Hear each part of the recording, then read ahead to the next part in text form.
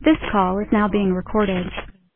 Hey, everybody. This is Rainy, Fannie Lou's Children, a podcast by me.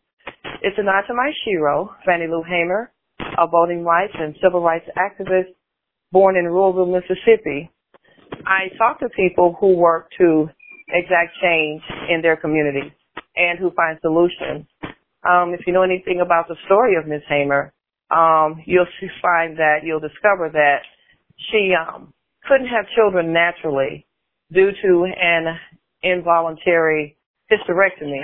And that's something that was done by doctors in the South to poor, unsuspecting black women with no consequences. So when we talk to people who work to exact change, as she did, we give them the title of, kind of extend the title of Fannie Lou's Children to them.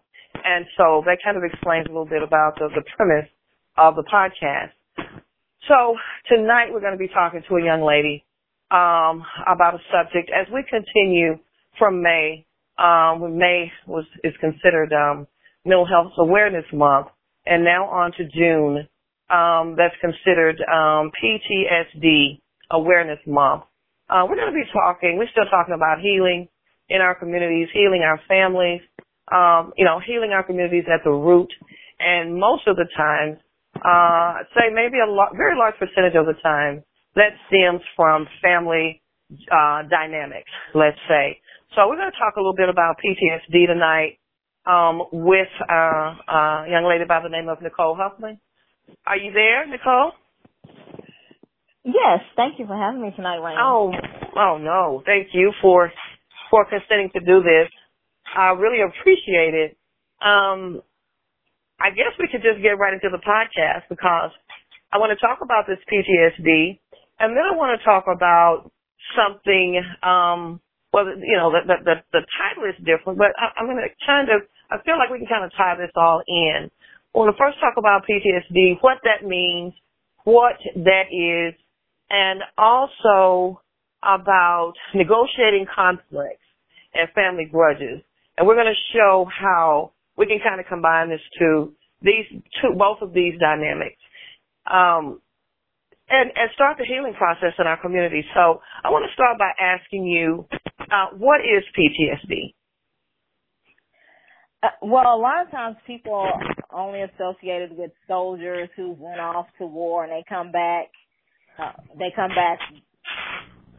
with all these different triggers to being in regular, ordinary life, and they have the nightmares, and some of them become volatile and different things like that. So a lot of it is associated with what happens when you're in a war. And the truth of the matter is that PTSD, it does have a lot to do with being in a war, but it might not necessarily be a physical war. It can be an emotional war, a mental war, a spiritual war that you're dealing with in your family. And if it's something that's generational, that's going on and on and on, you have basically come up in this environment where all you are taught is to survive, live off reflex, and it's a very, you're anxious all the time and you're waiting to hear for the other shoe to drop. It's different. It's kind of like that. And so what triggers it, and it's not just wars, physical wars, but it can be any kind of traumatic event, sexual abuse, mental abuse, emotional abuse, physical abuse, parental neglect, abandonment. Those are different things that can also trigger someone having PTSD. And then sometimes it can be a late onset because the event might not happen right then. The event happens and you might not right then feel the effects of the trauma, but then it comes on maybe about 6 months, maybe a year later. I see. That's another part of it. Because, when we first started talking about doing an episode on this, even myself, I was thinking, I remember that term being used, and we would call it a person being shell-shocked or battle fatigue or, some type of neurosis, accident neurosis, but went on to find out that it's also considered a mental health condition that's triggered by a terrifying event, by either experiencing that event or witnessing it. Right. Exactly. And that's why people who have grown up, for instance, in violent homes where someone was being physically abused all the time or verbally attacked all the time, and you see that, and even though it wasn't maybe not physically been happening to you, it was still happening to you through experience, and so you still are having to deal with the consequences of what was happening to somebody else. So it's not just you. And I know this happens a lot with people who've grown up in domestic violence, physical domestic violence homes. I see. Mhm. Wow. Okay. So how do we recover from that type of trauma? Because let me say why I'm saying that. Because I read some studies out there estimate that as much as half of the population will experience a traumatic event at some point in their lives. Of those, a small number will develop a post-traumatic stress disorder. Understanding what trauma does to the brain and why different people respond to it in different ways is critical for developing ways to treat it. And it's become a major focus of psychological science. And that I understand because it seems like, I guess because I'm thinking that it just has something to do with shell shock and battle fatigue, now finding out that it's actually more than that. I guess psychotherapy has long been seen as one of the most effective responses to it. But people are triggered by things, and people actually suffer from this and don't even know what they call, don't even have a name for it, don't even know what they're calling it, what to call it. Well, I know that, therapy, specifically there's a cognitive behavioral therapy, that's one thing, and something that deals with changing the way your brain is it's like rewiring of your brain, because when you do experience this trauma and if it's prolonged, this PTSD, what happens is that your brain becomes miswired, and so you have to get your thinking back in a normal pattern. And that's what people don't realize when it comes to things like sexual abuse, how a child is sexually abused, and people think, oh, well, you were 3 and that shouldn't matter and whatever, different things like that. Or people think something happens, oh, well, it just happened, you're still here, you're fine. But then something happened to your brain, the way it's wired, and so it needs to be rewired. And so whether that's through therapy, or some people take medication. Everybody doesn't believe in medication. I know I hate medication, but that's another option. And then, of course, you have the spiritual things that you can do, whether it's, the meditating, or if you're a Christian, go to church and the prayer, all that. But I suggest something that is concrete, like therapy too, with whatever you're doing. I suggest you get some kind of therapy that deals with the brain part of it. Okay. So going back to something you just mentioned, say a child 2 or 3 years old that may have experienced rape, and people saying that, and this happens a lot, where you were a child, you're not understanding that something triggers that, it's hard. Why do we do that? Why do we do that? Why? I mean, how do we get people to understand that children can, that this can happen to children? I mean, a lot of things I didn't remember that happened to me at 2 or 3, but if something traumatic happens, I talk to people who something traumatic has happened to them, and they may have forgotten it themselves until later, maybe as teenagers or middle school age and that type of thing. So at any point in your life, I guess, these things can come back. You know, anything could trigger those memories. Is that right? Right. That is exactly right. Okay. So I know it happens in all families, you know, across the board. But that statement there, you know, I hear that a lot in the black community and black families, you know, oh, well, you know, you're a child, you know, not really looking for, you know, solutions, not really trying to deal with the consequences of that. I guess that's how some of us just kind of grow up and as adults still need therapy. So what do you suggest we do in families? Let's just say that a child was raped at a young age. And I guess it would have to be up to us to just go ahead and know that we have to get therapy out there. You know, a lot of times I know that our community doesn't like to deal with things like that because we don't like to talk about those things. We don't like to own up to those things. And a lot of times people feel that for some reason they will be blamed, you know, for what happens to a child. Well, I think that's a large part of it. And then there's just this whole generational thing that we have where you don't talk about the family business. You keep the family secrets. You don't go around telling people what goes on in my house. And then if you have a parent who is a narcissist or a control freak or somebody who's into appearances or whatever you want to call it, when you add that ego into the mix, they're not going to. Their problem is that they don't want their good name for, you know, whatever's out in the public. They don't want that tainted. And so that's a big part why sometimes they respond the way they do. But I think the main thing, the number one thing that parents in particular, but you know, the whole support system in general needs to do is that they need to believe the kid, because most kids are not lying about this. They're just not. And then statistics show you most kids are not lying about this. Believe them, and then also support them.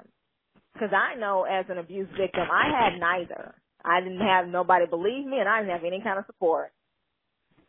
And it screwed me up in the head for a long time. I see. I can see that. I know situations where young girls have been, you know, molested by uncles. And when it was finally told to the family, okay, then that helped then, because the family didn't refuse. I'm not going to say didn't want to, didn't know how, refused to deal with it.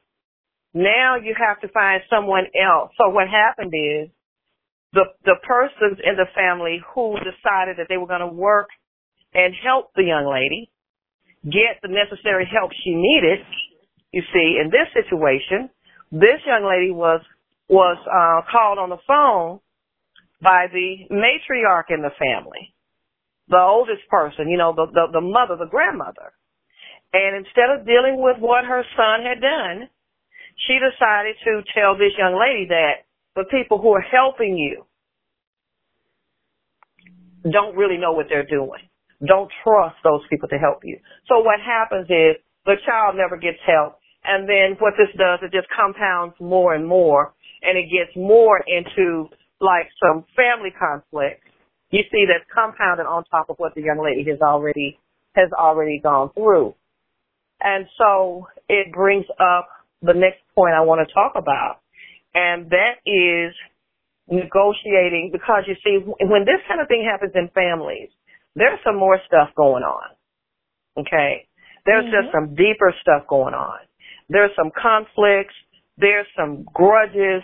There's some there's some things that are not being taken care of, not being addressed. And it goes on for years and years and years, you see, with everybody being satisfied that things remain the same. So when something like this happens, when a young lady says that they were abused by an uncle in the same family, you see, nothing gets done because now we got some new victims to bring out, and that is the people that try, this young lady never, she has aunts, female, who should have understood what she went through. Not one person has contacted her about that.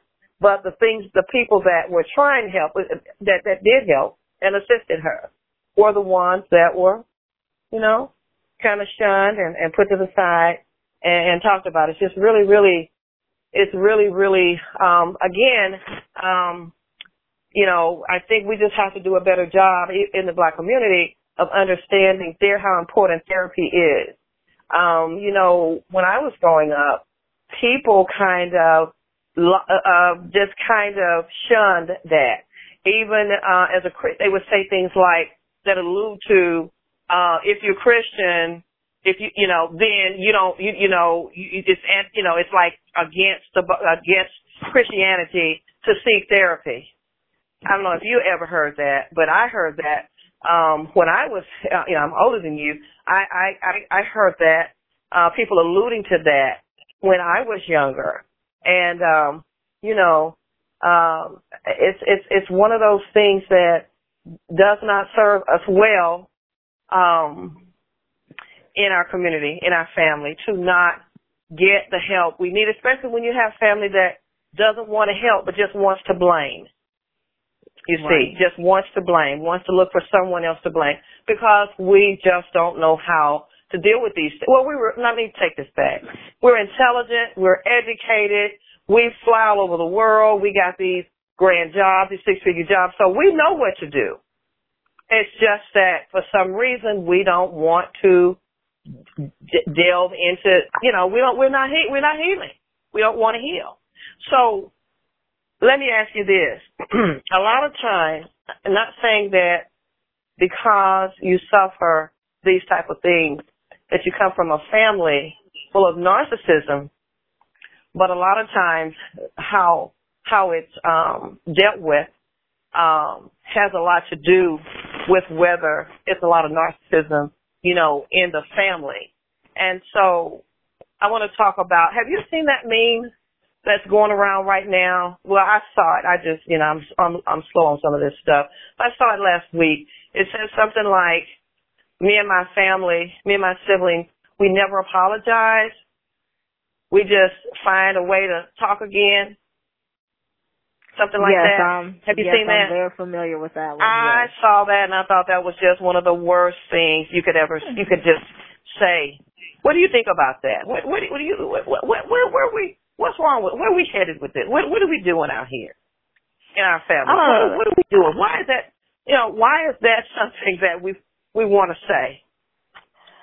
I don't know. I actually wrote a whole post on social media about this, and I think that we have just started to normalize toxic, dysfunctional, unhealthy, abusive relationships and think it's cute and funny, and we don't think there's anything wrong with it. And it's just normal. That's the way it's supposed to. That's just the way stuff is supposed to be. That's why it's always been. That's what you're used to. That's what you're familiar with. So that's what you gravitate toward, and that's what you do. Until you wake up one day and you realize that you don't need to dwell in dysfunction. You don't need to participate in it. And that's what happened to me. And it ended up severing a lot of my relationships, though, too. Well, I was going to ask you, when you talk to family about that. I understand. And so that was my question, this question. How do we go from trying to talk about things that have occurred to building more walls up rather than, knocking some of the barriers down and having a better understanding of people? You know what I mean? Of just what, and you say normalize it. It's true. But why? Why do we, I'm just trying to understand, how do we expect families to be fortified and expect families to be strengthened when we can't even, face the facts and the reality? And I'm going to go this far too and say our community has a problem with protecting our children. Yes, it does. Our community has a problem with, and I'm gonna tell you something else. I'm just having a real problem with. Have had it for a while, and I'm talking about it more now. This honor thy mother and thy father thing that people throw on you when they don't have answers for anything else, or this thing, well, you know, after all, that is your mother, that is your sister. What does that mean? Does that mean that we're not supposed to heal because you see, that's how some of our abusers get to the next step, because the abuser knows that the family is going to try to hide everything, and the family is going to say, well, you know, at the end of the day, that's your parent, or that's your sibling, or that's your cousin. We're not fixing anything out there, and then we get concerned. Then we want to act surprised when our children wild out and act out. You see, so people don't understand that when you don't have the support that you need from family, something has to give. Okay, you're going to not be a well and whole person when you're up close and personal on this thing. Then you get talked about when you remove yourself and make space, you see. But I just believe that people should do whatever they have to do. And again, as they're Christians, they just, got to go to their God about it and be okay with the decisions. A lot of times we're not okay with the decisions we make. We just have to, if we're not going to get the help we need, then we're going to have to put our foot down and be our own help and do whatever we have to do. And sometimes that may mean that we've got to have some separation with people. And then when people find out that they're wrong, here we go again, because it's family. No one wants to apologize. No one wants to help resolve the conflict with family. They want to blame. That's not getting us anywhere. You see what I'm saying? So I did a little research about why is it so hard for us to negotiate these conflicts, these family grudges and strife. A lot of it is because the first thing is because you have to know your own perspective, you see. Then, of course, you have to, then there's another person's perspective. But I think one of the reasons that a lot of people don't want to own up to some of the stuff that we go through, meaning, and a lot of it has, like I said, to do with childhood, which means that we're children when we suffer through a lot of these things, is simply because people don't want to be wrong and they don't want to have a reason to apologize to a child. I don't know if that makes sense. No, absolutely. Because that whole children on to be seen, not heard, and you're your parents' property and all that other kind of stuff. I really do think that a lot of the parents who I've met have a problem apologizing to their kids. Yeah. They think they're perfect. They don't think that their kid deserves an apology. They feel like they brought them into this world and they feed them. They can take them out. And clothe them. I can take you out and all this, and just unhealthy stuff. And a part of it, I don't like blaming everything on what has happened to us in our past, but I think there's just a really kind of a old slave mentality that's going on that we haven't gotten over, that we're supposed to suffer and suffer and suffer and watch our kids suffer while we take care of other people's kids or other people's homes and neglect our own. And it just seems like it's a cycle that hasn't been broken with some people. And I think it also has to do because we don't deal with things with our children. It's the adulting of our children. We do that to our children. We can't talk about society doing it. We can't talk about white people doing it. We can't talk about racism and oppression as seeing our children as older than they are if we're going to continue to do it. A 2 or 3 year old should not be triggered by certain things because of rape and because families don't want to deal with it, because most of the time it's by a close friend, close family, someone who has no business being around your child in the first place, or a family member. Okay, but that's what I was saying about the slave culture. It's not blaming racism or blaming white people or anything like that. What I'm saying, though, is that we have this mentality that has been passed on to us that we're not supposed to protect our own. I understand that. Yeah. And no, I wasn't suggesting that you did. but I do. See, I blame racism for a lot that's wrong with us, but I don't blame that on racism, because you see, we got to do a better job of taking care of the internal issues in our families to be whole people. You see what I'm saying? To deal with this junk out here. And you're right. You know, we have to just do a better job, you know, of you know, caring and taking care of, you know, of our children and each other. So, so you agree, you believe in therapy. And I know that you absolutely. said that you know, you've experienced some things. How has therapy worked for you? Oh, therapy, I'm going to tell you something. Well, first of all, my son, half of my son, number one. Then number two has been therapy that has really helped me to deal with my PTSD. Okay. Those are things that God put in my life to help me with it. And were it not for those things, I could not even imagine what kind of headspace I would be in right now, because I dealt with a lot of stuff. Yeah. So how does your son help with that, if you don't mind talking about that for a moment? How has your son, because I feel the same way about my children. They kind of gave me something else to do, something to concentrate on. And so I had an opportunity to do the exact opposite of what I received. You know what I mean? So it gave me a chance to feel like, you know, I was a part of something. But how is it that your son has helped you with your PTSD? Well, because I know he was good. He's here he was here as a gift, and Okay. I know I'm here to guide him, protect him, to love him, and things like that. And so, having him open my eyes to, I want better.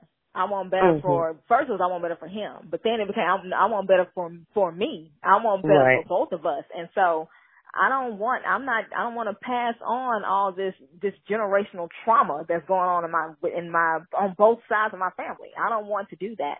And so once I had a child, my focus, it shifted on, well, what's best for this family, you know, my son and me, what's best for us. And so, and that's when I started relating to my other family and stuff differently. And they don't like it, but you're not a priority. And I'm sorry, but you're not ever going to be a priority to me.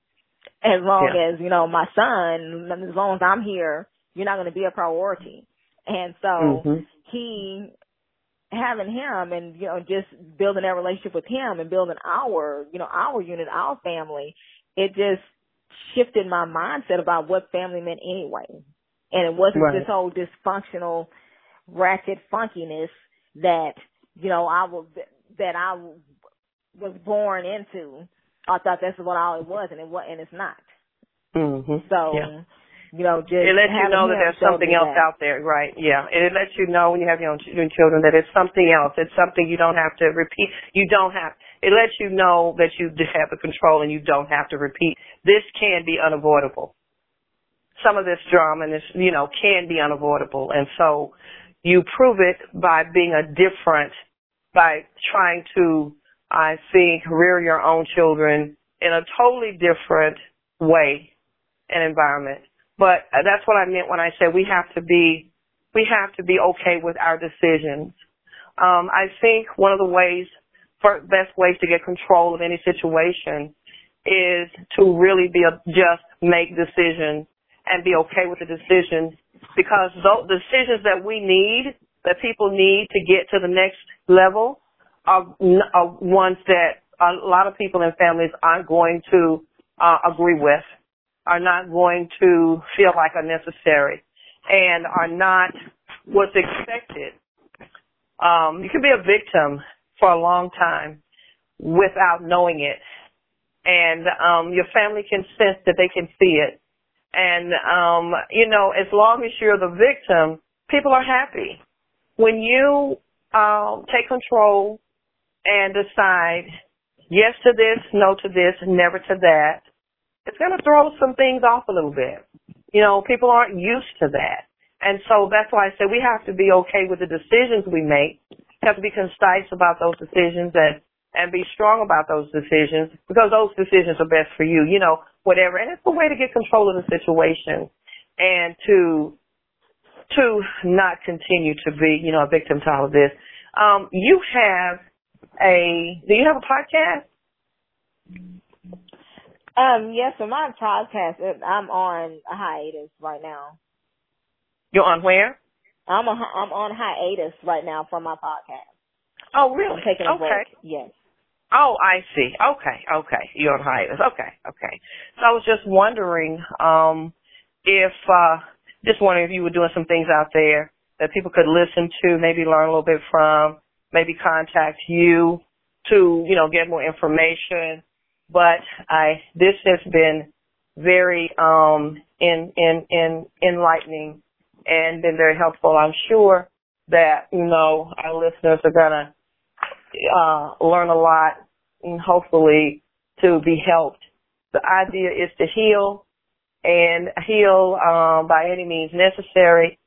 Do you have anything that you want to just add before we go? Some advice or some suggestions that we do to be able to heal from some of the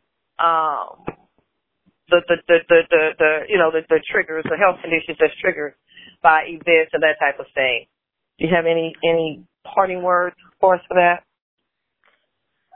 I would just say therapy is a good thing.